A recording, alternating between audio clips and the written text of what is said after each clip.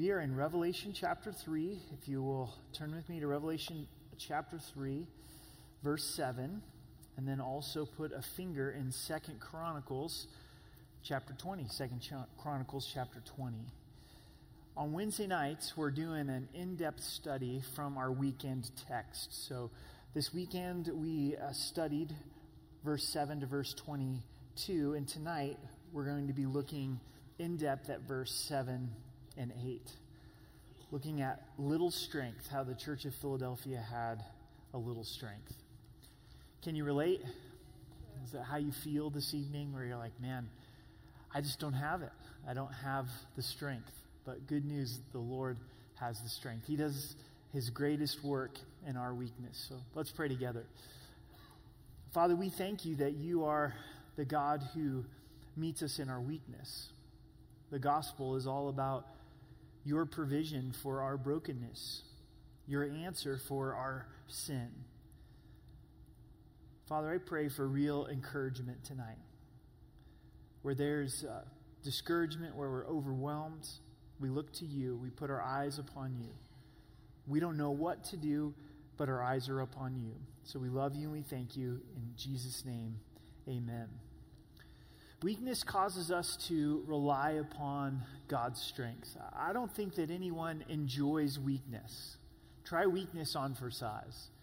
It's not comfortable.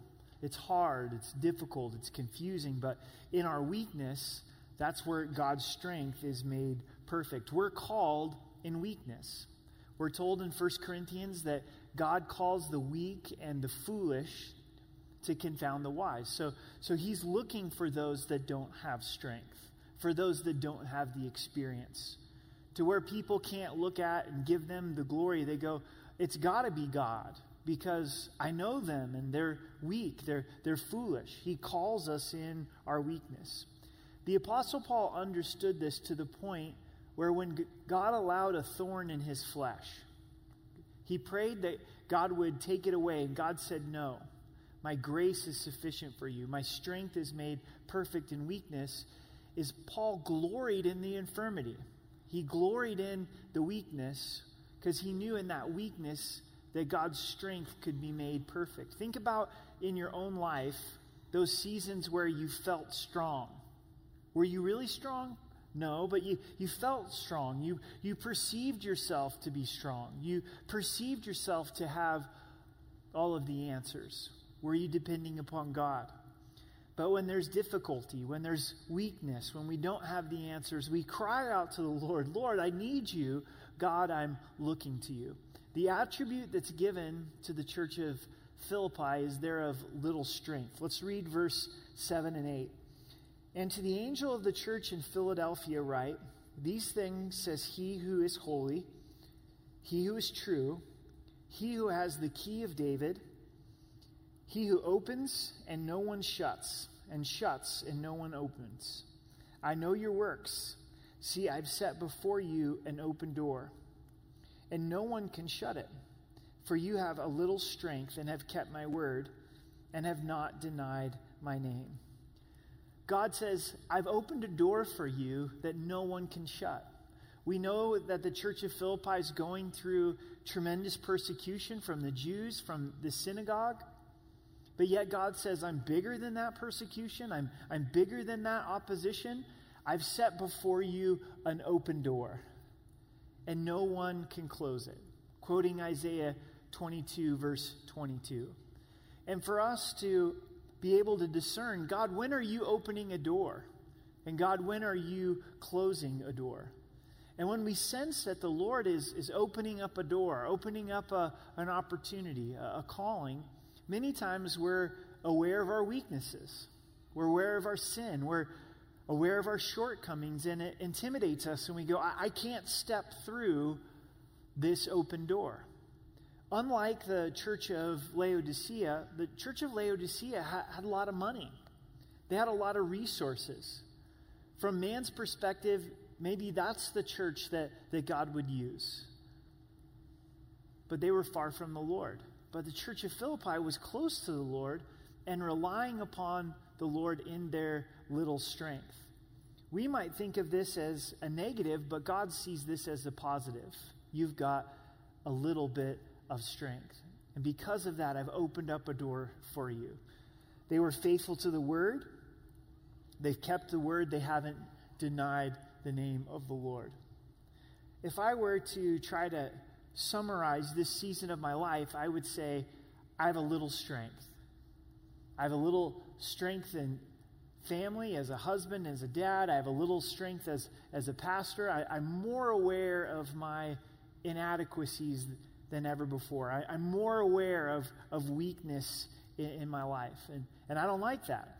I like it when I have the answers. I like it when I feel confident. If you were to ask me when I was in my early 30s, I'd have a lot of advice on what pastors should do. Now that I've been doing this for a little while, I have very little advice of what pastors should do. You know, when my kids were little, I was a really good dad. I'd have a lot of advice for you on what dads should do. I could probably preach a pretty fiery sermon on what it meant to be a dad. Now that I've had kids for a lot of years, I realize how much I need God's grace as a dad. I realize I have very little answers when it comes to being a dad. I need God's intervention. What about you in your life? Is God exposing and revealing and possibly even weakening us? Getting us to a place where we're not confident in our own physical strength, our own abilities, and our answers, to cause us to be able to look to Him. The children of Israel are in a position where they literally have a little bit of strength, and God brings about a great victory. So I want to spend time there tonight in 2 Chronicles chapter 20. If you'll turn with me there to 2 Chronicles chapter 20. If you're like, where in the world is Chronicles? I'm trying to find it too. It's after Kings, 1st and 2nd Kings. Like, that helps a lot. So it's in the Old Testament. It's before Nehemiah, after Kings. Bible app, or grab your neighbor's Bible. If your neighbor has found Chronicles, 2 Chronicles chapter 20, verse 1, it focuses on Judah. Israel is split and divided as a kingdom at this time. Israel in the north, Judah in the south. Judah consists of two tribes, just two tribes, Judah and Benjamin. It happened after this that the people of Moab, with the people of Ammon, and others with them besides the Ammonites, came to battle against Jehoshaphat. Whenever we see in our Bibles after this, we need to pause and go, well, after what? What just happened? If you look at chapter 19, Jehoshaphat has come in and brought spiritual reform. He's challenged the judges to honor the Lord. He's challenged the priests to honor the Lord. In essence, he set the tone and said, we're going to follow God. We're going to do justly. We're going to love Him and put Him first in our actions, which wasn't always the case of the kings of Judah. There was kings of Judah that were wicked and led the children of Israel into idolatry, but Judah is now having a leader who's setting a different spiritual tone. But notice, as soon as Jehoshaphat does this, the enemies come to attack. And not just one enemy, but we've got Ammon, we've got the Ammonites that are coming, and the people of Moab. So you've got three people groups that are coming against just two tribes of Israel. You've probably noticed in your relationship with God, when you put a stake in the ground and you decide, man, I'm going to follow the Lord. As for me and my house, we're going to follow the Lord. I'm going to commit myself to following Christ. Then the attack comes. And that's exactly what took place for the children of Israel. In verse 2, then some came and told Jehoshaphat, saying, a great multitude is coming against you from beyond the sea, from Syria, which are in Hazaron Tamar, which is in En-gedi. Syria is north of Judah. Beyond the sea is a reference to the Sea of Galilee. If you look at a map of Israel, you locate Syria, you see that they're coming from the north. And they've come past Jerusalem, south of Jerusalem to En-Gedi to try to sneak up on Jerusalem. As the crow flies, En-Gedi from Jerusalem is about 27 miles. It's not far at all.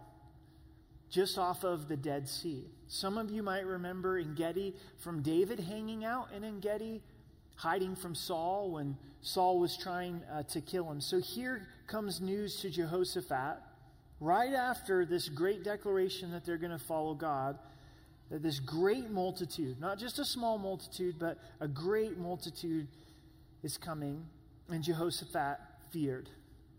I want you to meditate on that for just a moment. This king who loves God, this king who's committed to serving God, he's afraid. As much as we don't like it, sometimes we get afraid, don't we? There's news that we get that causes us to fear. The multitude's coming against us. We're going to lose the job. There's a crisis in our health. There's a broken relationship. Something that overwhelms us where we're like, I just don't have the strength to deal with this. I don't have the answers to deal with this. And so fear comes upon us, just like Jehoshaphat, and he's afraid. But notice what he did in his fear. And set himself to seek the Lord and proclaim a fast throughout all of Judah. If you're taking notes tonight, write this down, is pray and seek the Lord. Pray and seek the Lord. As we understand that we have a little strength and God has set an open door for us, what does that look like practically to move forward in that open door? Well, it's to pray and seek the Lord. What do we do when there's a great multitude that's revealed? Man, I have no strength. I have little strength. Pray and seek the Lord. Jehoshaphat could have gone into solve it mode. He could have gone into fix it mode. He could have gotten the military and said, all right, let's see how many AK-47s we have and 50 calibers and how many arrows and how many spears and what kind of armor.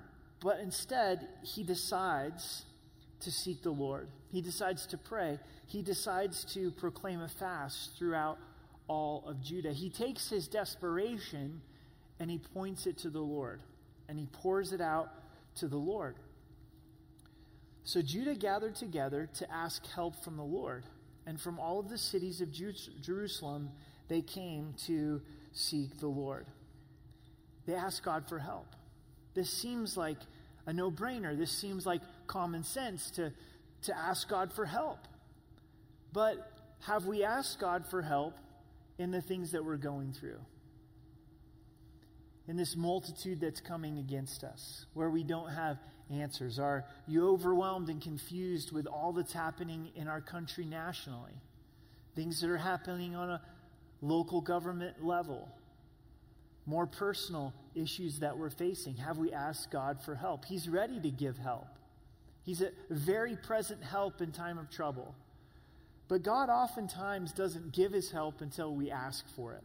So right now, in the midst of this service, take a minute, ask God for help. Lord, this is what's on my mind. This is what's burdening me. This is what is causing me to fear. Lord, I need your help. Then Jehoshaphat stood in the assembly of Judah and of Jerusalem in the house of the Lord and before the new court. And Jehoshaphat's just going to pray. He's going to cry out to God. And he said, O Lord God of our fathers, are you not God in heaven? And do you not rule over the kingdoms of the nations? And in your hand is there not power and might, so that no one is able to withstand you? Beginning in his prayer, he remembers who God is. I'd be quick if I was Jehoshaphat to say, man, this huge multitude, these three nations are coming against us. God, we really need your help. But he wisely pauses and says, Lord, you rule and reign over all. No one can withstand you. Pause and remember the character and the nature of God. Are you not our God who drove out the inhabitants of this land before your people Israel and gave it to the descendants of Abraham, your friend forever? Isn't it cool that Abraham is God's friend forever? Here's a little hint of eternal life in the pages of the Old Testament. How can Abraham be a friend of God forever? Because he has the eternal life. Remember past victories. Remember times in the past where you felt overwhelmed, where you felt like there was no way out, where there was a multitude that was coming against you. How did God show himself faithful? That's what Jehoshaphat remembers. Remembers the time of Joshua when God brought them into the promised land and defeated their enemies.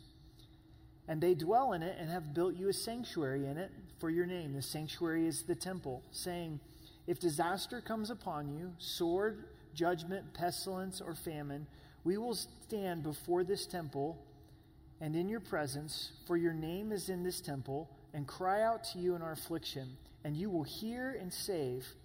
And now here are the people of Ammon, Moab, and Mount Seir, whom you would not let Israel invade when they came out of the land of Egypt. But they turned from them and did not destroy them. Here they are rewarding us by coming to throw us out of your possession, which you have given us to inherit. O Lord God, will you not judge them? For we have no power against this great multitude that is coming against us, nor do we know what to do, but our eyes are upon you. Remembering God's promise, when the temple was dedicated, God spoke and said, when you're in a difficult time, Israel, come to the temple and pray, and I'm going to hear your prayer. So Jehoshaphat's remembering the word of God. As we're exposed to our little strength, remember the promises of God. What has God promised? What has he declared? What has he shared? These three nations that are coming against them are nations that dwell in the wilderness. They traveled through the wilderness, and God says, nope, don't destroy them. They're not part of your inheritance. So Israel obeyed that. And Jehoshaphat's saying, now look at how they're rewarding us for the grace that we have showed them. Are you a Bible underliner? I like underlining in my Bible. For some reason, it just kind of cements it into my heart. Man, verse 12 is one to underline. Verse 12 is our anthem in little strength. It's our motto. For we have no power against this great multitude. If you're taking notes, write this down, number 2. In our little strength, admit weakness while looking to the Lord. Jehoshaphat says, we have no chance. We have no chance against this multitude. We have no power, and we don't know what to do. God honors humility. He responds to our humility. Jehoshaphat's showing humility here. When we're walking in strength, our own strength, greatness of strength, pride, we can go before the Lord and say, well, God, I've got this. I got this all under control. That's pride. But humility realizes, I don't have this. Lord, I can't do marriage apart from you. I can't do parenting apart from you. I can't do my job apart from you. I need you. I have no power. I have no answers. I have no wisdom. And to admit that before the Lord. But while we're admitting that, put your perspective on the Lord. God, I'm going to look to you. My eyes are upon you. I'm looking to you for help. We can strategize. We can plan. We can read books. But if we're not looking to the Lord, man, we're lost. We're absolutely lost. There's no way that we can overcome our own sin, that we can serve the Lord, any of those type of things. To look to the Lord means to depend upon the Lord, to cry out to him in prayer, to rely upon the word, instead of looking at the enemy, and instead of looking at the problem, instead of looking at the opposition, saying, oh, I'm looking to the Lord. And this is difficult to do when we're overwhelmed and when we're fearful and there's a great multitude that is coming against us. It's easy for us to look at the problem and look at the difficulty and analyze that. And this evening to lift our eyes off of the problem and look to the Lord. God, I don't know what to do. I don't have the answer, but my eyes are on you. Now all of Judah, with their little ones, their wives, and their children, stood before the Lord. Then the Spirit of the Lord came upon Jahaziel, the son of Zechariah, the son of Benaniah, the son of Jeiel, the son of Mattaniah, a Levite, of the sons of Asaph in the midst of the assembly. So one of the Levites has the Spirit of God fall upon him, and he said, listen, all of you, Judah, and your inhabitants of Jerusalem, and you, King Jehoshaphat, thus says the Lord to you, do not be afraid nor dismayed because of this great multitude. For the battle is not yours, but God's. Number 3, the battle belongs to the Lord. In our little strength, the battle belongs to the Lord. Notice the way that God phrases this. The battle is not yours. That's another underlined verse right there. This problem, this difficulty, this crisis, this confusion, it's not my battle. What this means is I'm not going to win it. It's not going to be my effort. It's not going to be my clever ideas. It's not going to be what I bring to the table. It's not yours. And we oftentimes think that the battle's ours, and in our pride, we think it rests on our shoulders. It all depends upon me and what I do and what I don't do. But no, it's not yours. It's the Lord's. The battle belongs to the Lord. God's the one that's going to bring this victory. For the church of Philippi, the battle belongs to the Lord. God's the one who's going to open the door. God's going to be the one who provides the power and the strength to walk through that door. So rest tonight. What a comfort this would have been. Jehoshaphat is singled out in this message. Jehoshaphat needed to hear it. Man, the battle is the Lord's. You having challenge with one of your kids? The battle is the Lord's. Is there difficulty in your marriage? The battle is the Lord's. Are you single and wrestling to find contentment and direction in the midst of that? The battle's the Lord's.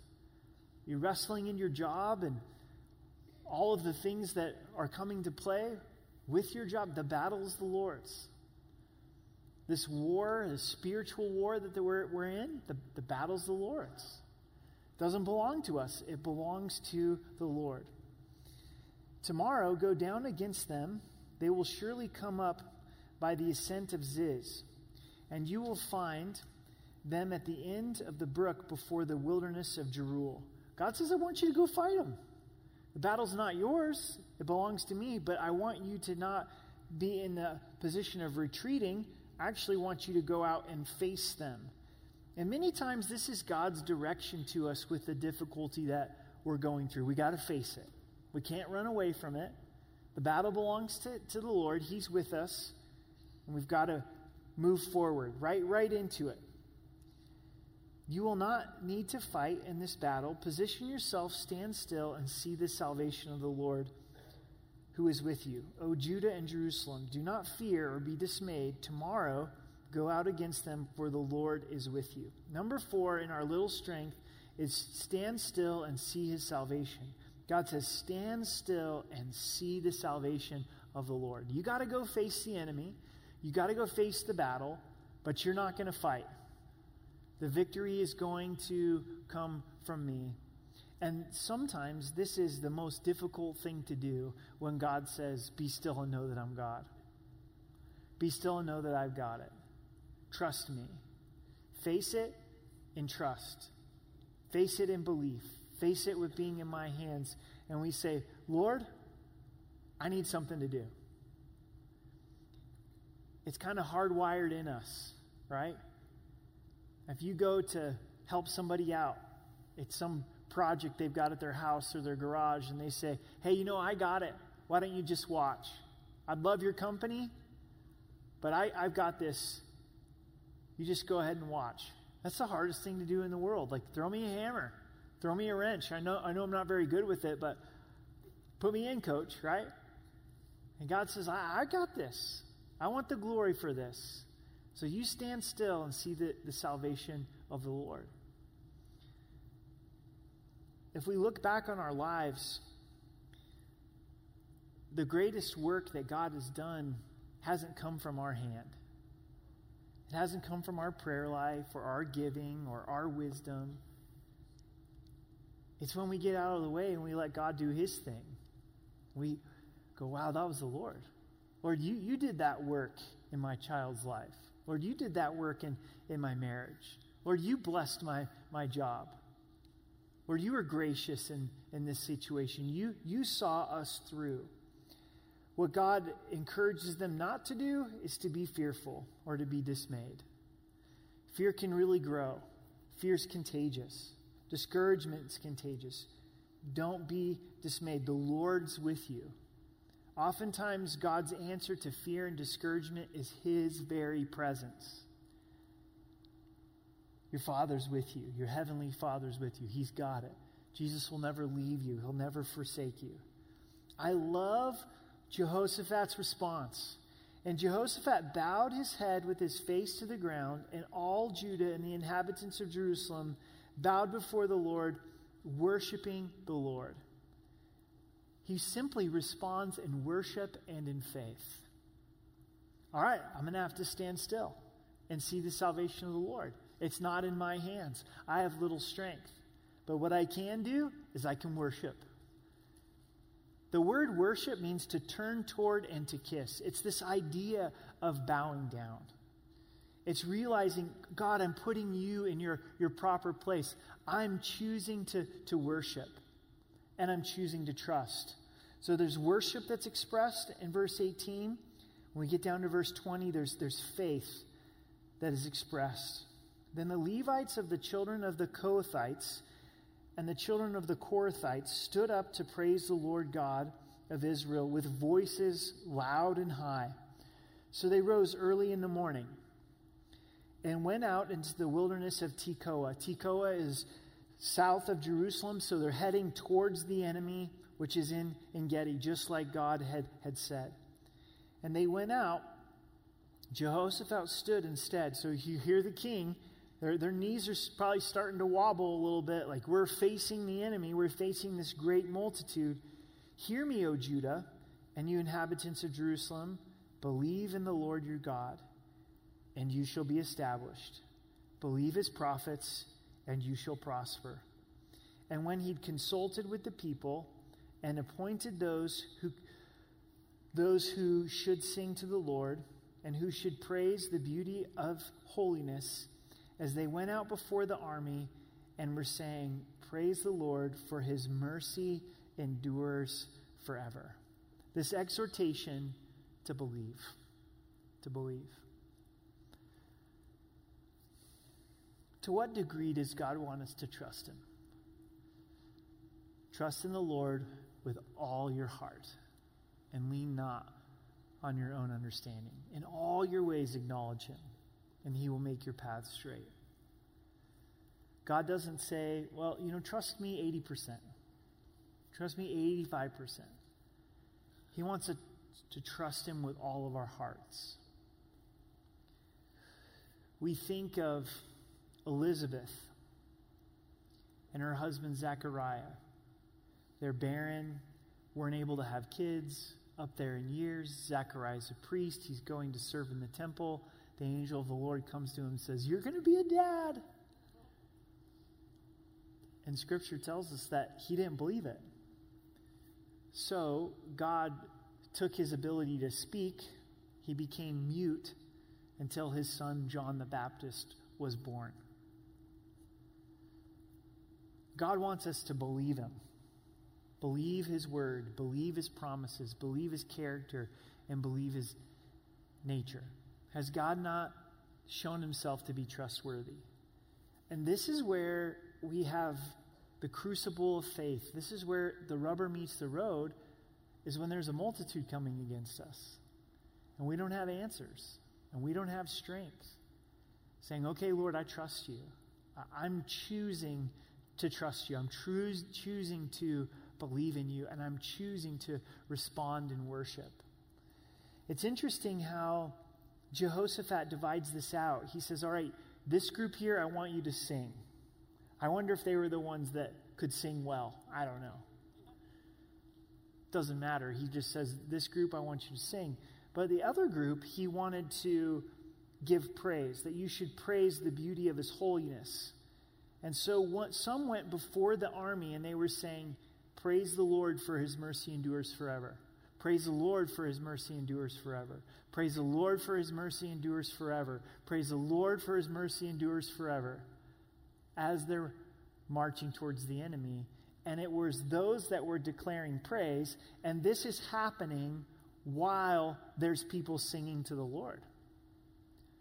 So for us to take this position in our little strength when the multitude's coming against us, to sing to the Lord, to sing of his goodness, to put on that worship playlist, to get those 2 or 3 songs down, and I'm going to sing to the Lord, but then also to say out loud, praise the Lord, for his mercy endures forever. The word mercy is his unfailing, unending love. God, thank you that your love doesn't fail. Thank you that you're merciful and gracious, even in the midst of this situation and the midst of this difficulty. Praise the Lord, for his mercy endures forever. And we declare it, and we say it, and we declare it, and we say it. Because it puts our focus on who God is. We're declaring his praise with our words. Thank you that you're my Father. Thank you that you're faithful. Thank you that you're holy. Thank you that you're true. Thank you that you're with me. We're declaring his praise. And we're singing to him. We're worshiping. We're bowing down before him. I think this would be a difficult time to worship, don't you? I mean, when it really comes down to it, you got 3 nations coming against 2 tribes. You're grossly outnumbered. God says, I've got this. Relax. You know, don't even pick up a hammer. I'm going to fight for you. All right, Lord. What's there left for me to do? You worship. You trust me. You declare my praise. You trust me. Verse 22, now when they began to sing and to praise, the Lord set ambush against the people of Ammon and Moab and Mount Seir, who had come against Judah, and they were defeated. I wish we had more details. What did it exactly look like for God to set ambush? But God goes on the offensive. He does what we cannot do, and he defeats these 3 nations. And he turns these nations against themselves. For the people of Ammon and Moab stood up before the inhabitants of Mount Seir to utterly kill and destroy them. And when they had made an end of the inhabitants of Seir, they helped to destroy one another. They turn on each other and start destroying each other. So here, Judah feels like they're going to face the enemy. They think they're headed into a battle, but instead of coming into a battle, they come into a victory. Verse 24. So when the people came to a place overlooking the wilderness, they looked toward the multitude, and there were dead bodies fallen on the earth. No one had escaped.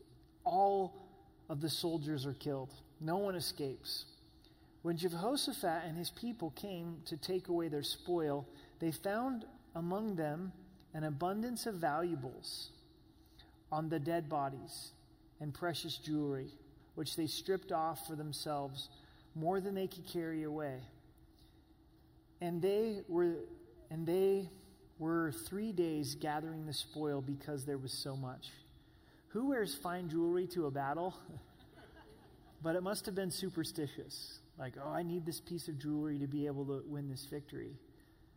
There was so much spoil, they couldn't carry it, and it took them 3 days to get all of the valuables and bring it back to Jerusalem. And this is what was so astounding to me in studying this and reading this, is what was an overwhelming situation and was the valley of war and the valley of defeat and the valley of confusion and being overwhelmed ended up becoming the valley of blessing. Read with me in verse 26. Then on the 4th day, as they assembled in the valley of Berakah, for there they blessed the Lord. Therefore, the name of that place was called the Valley of Berakah until this day. And Berakah literally means blessing. They named this valley the Valley of Blessing, which they thought was going to be the Valley of Defeat. Only God can do that.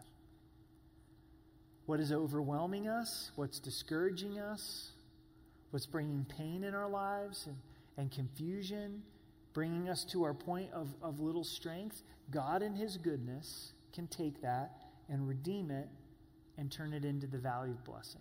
Now, Does this mean everything always turns out our way? No. Does this mean there's no suffering? No. But it means that God's even able to use the suffering for his glory. The life of Joseph. Here he was, betrayed by his brothers, sold as a slave, accused of rape, thrown into prison. But God was working. God was with him. God didn't forsake him. He used all of that, used it for good, allowed Joseph to be second in command of Pharaoh, to save his whole family, to save Egypt. At the end of Joseph's life, he says, what you meant for evil, speaking to his brothers, there was no doubt about it. You meant it for evil. God turned it to good. He took the valley of suffering and he turned it into the valley of blessing. Only God can do that. Verse 27, then they returned, every man of Judah and Jerusalem, with Jehoshaphat in front of them, to go back to Jerusalem with joy, for the Lord had made them rejoice over their enemies. They go back rejoicing. God had given them victory over their enemies. It seems to me that 2 Chronicles chapter 20 also illustrates the gospel, the goodness of Jesus Christ. What overwhelms us more than anything else? It's our sin. What defeats us more than anything else? Our sin. What separates us from God? Our sin. What do we have no answer for? Our sin. And what is God's message to us? Stand still and see the salvation of the Lord. You're not going to earn or deserve your salvation. Step back and let me do the work. And Jesus steps into the valley of our suffering, the valley of our sin, and he dies upon the cross. He rises again to all those who believe, who turn from sin, repent and believe and declare Jesus as Lord. What's the result? We're saved. And there's victory.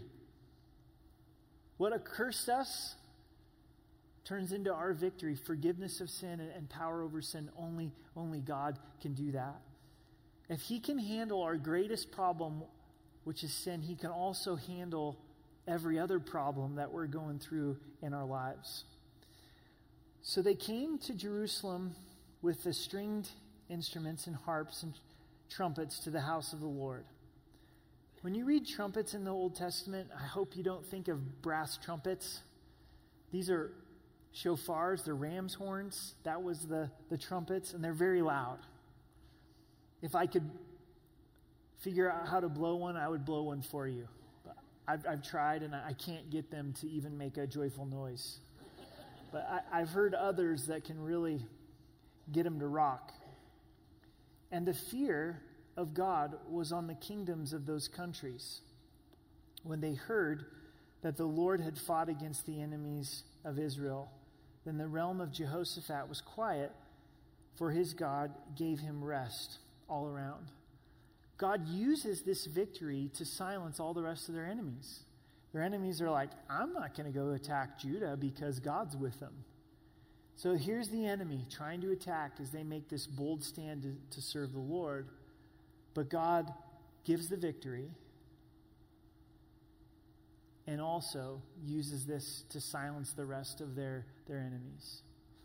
What if Jehoshaphat would have taken a different posture with this great multitude that was coming against him? What if he didn't approach this in weakness and he approached this in, God, we got this? And he looked at his resources and he said, well, we have the temple. We can strip the gold out of the temple and we can offer it to our enemies, and maybe they won't attack if we give them the gold. Some of the other kings of Judah did that. What if he said, well, let's make an alliance with another king that's wicked, that doesn't serve the Lord? Well, some of the other kings of Judah did that. Well, what if he comes up with a really good military plan that makes good human sense? The outcome would have been completely different. But because he realized his weakness, because he realized his little strength, and he humbled himself before the Lord, then God came in and brought about this great victory. With weakness in our lives, we can either resent it or we can embrace it. Jesus in the Garden of Gethsemane, he cries out to the Father and he says, take this cup from me, speaking of the cross.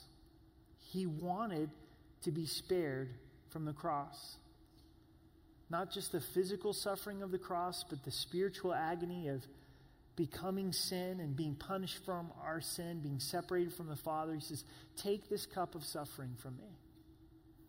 Nevertheless, not my will, but your will be done. What is it in your life that's causing weakness? By all means, go to the Lord and ask him to take it. Lord, if you want to deliver me from this, please do. If you want to get me out of this financial trouble, please do. Lord, if you want to heal me, please do. Lord, if you want to bring relational reconciliation, please do. And sometimes he will.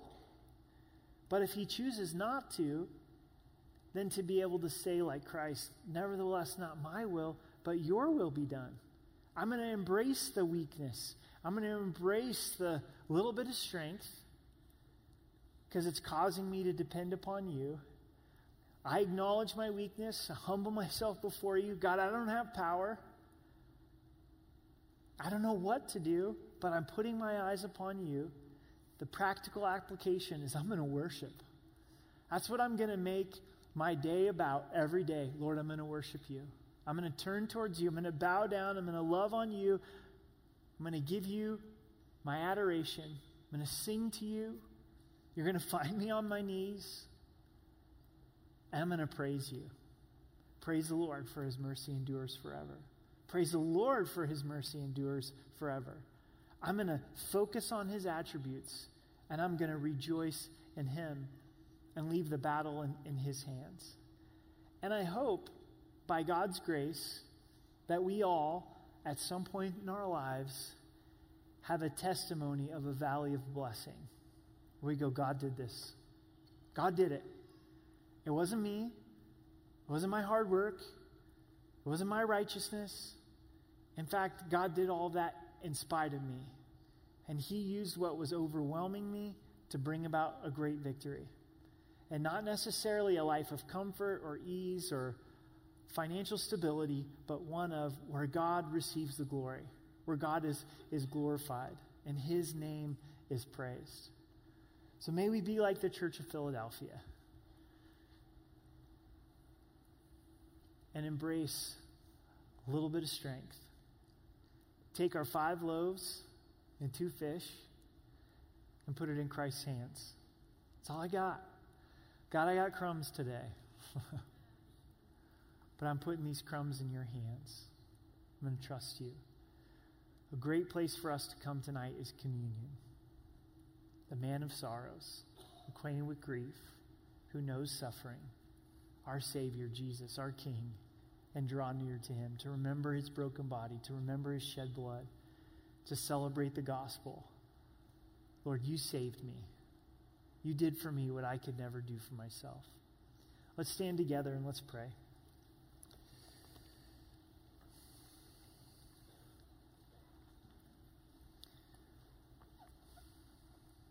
Father, we don't like being weak. We don't like not having the answers. But it's exactly where you want us to be. And there's comfort knowing that you know. You have the answers. You're upon the throne. And we seek you in those things that are overwhelming us, in the things that we can't handle, in our families, in our own struggles with sin, in what's happening around us in the world. And we ask for help. Ask the Lord for help right now in what you're going through. Be specific with him.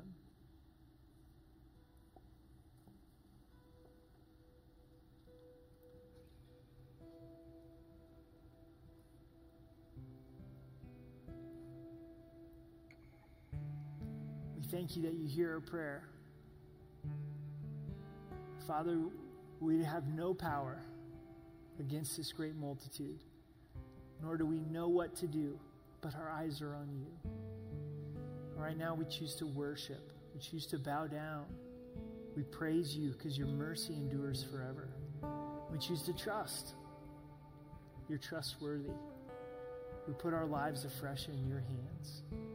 As we take communion tonight, would you comfort our hearts? In Jesus' name, amen.